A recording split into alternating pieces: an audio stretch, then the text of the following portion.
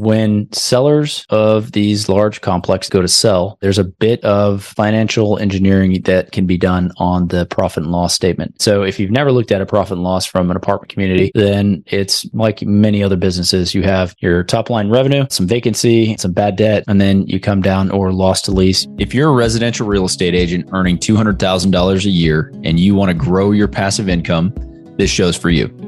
Learn the secrets other agents use and hear from experts in our field in order to guide you along your journey to investing in assets like apartment communities so that you can turn your commissions into cash flow. I'm Randall DeCleared. Let's go, baby. All right. Agents, welcome back. I am excited for another quick hit episode here. I want to talk to you about something that I saw on some profit and loss statements recently when reviewing a deal. So I know that we talk a lot about agents to the brokerage side of the business, how you can grow your active income so that you can start investing in some deals like what we're looking at here.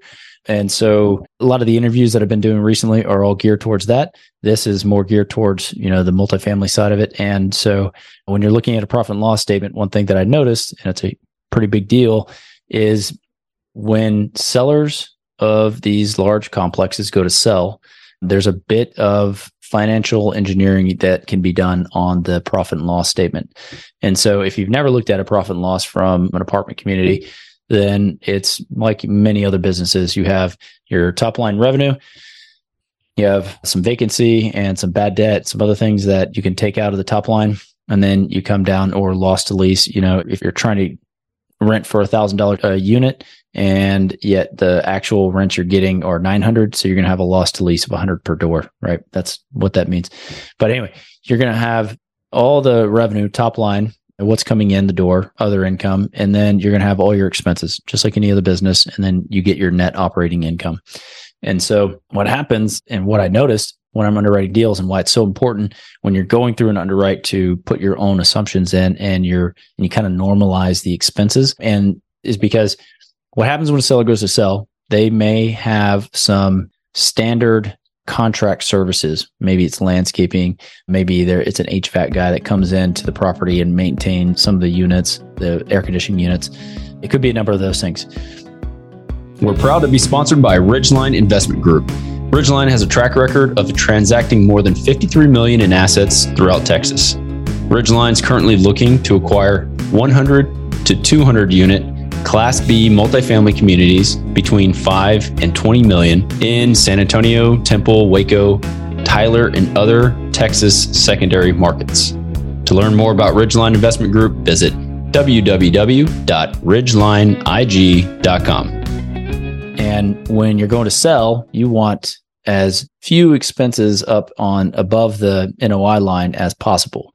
And so if you have some money in your reserves account as an operator, you might start putting those things as capital expenditure items, which means they go below the net operating income line, which thereby increases the net operating income and makes it look like the property is performing with fewer expenses than it really has. And so I noticed that, and it's common practice, I guess. I don't know, but it seems as though the rationale there is, okay, we're going to sell it for more, and hopefully somebody doesn't pick up on that. It's not an ideal scenario or way to handle, I guess, because then you're messing with your books. And it just seems like a lot to do to try to get a higher price, right? For when it really is not performing the way that you're presenting it. So I noticed that was, to me, not the way that I will run projects that we have. That's not the way that I think should be done. But it's why, when you're looking at an underwrite on the front end, why you should certainly add back in those expenses. So if I know a 75 to 100 unit property typically sees, $10,000 to $20,000 a year in contract services, and yet this property has none of that, okay, we're going to add it back in and just know that that's an expense that needs to be added into it.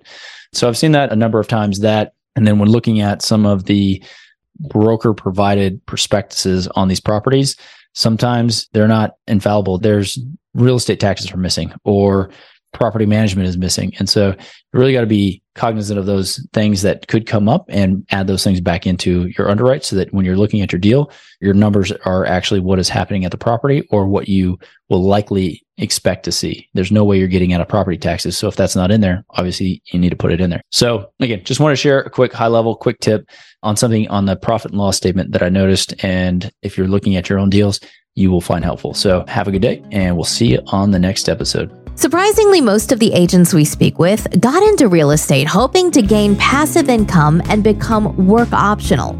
However, only 1 in 5 ever start investing. Most are simply too afraid to start. Once you get educated by listening to this show, you'll be able to overcome that fear and become the 1 in 5 who are finding financial freedom. Don't miss a single episode. If you want to stay up to date, the best way is to make sure you're subscribed. So if you haven't done that, go ahead and do it now. And we'll catch you on the next episode.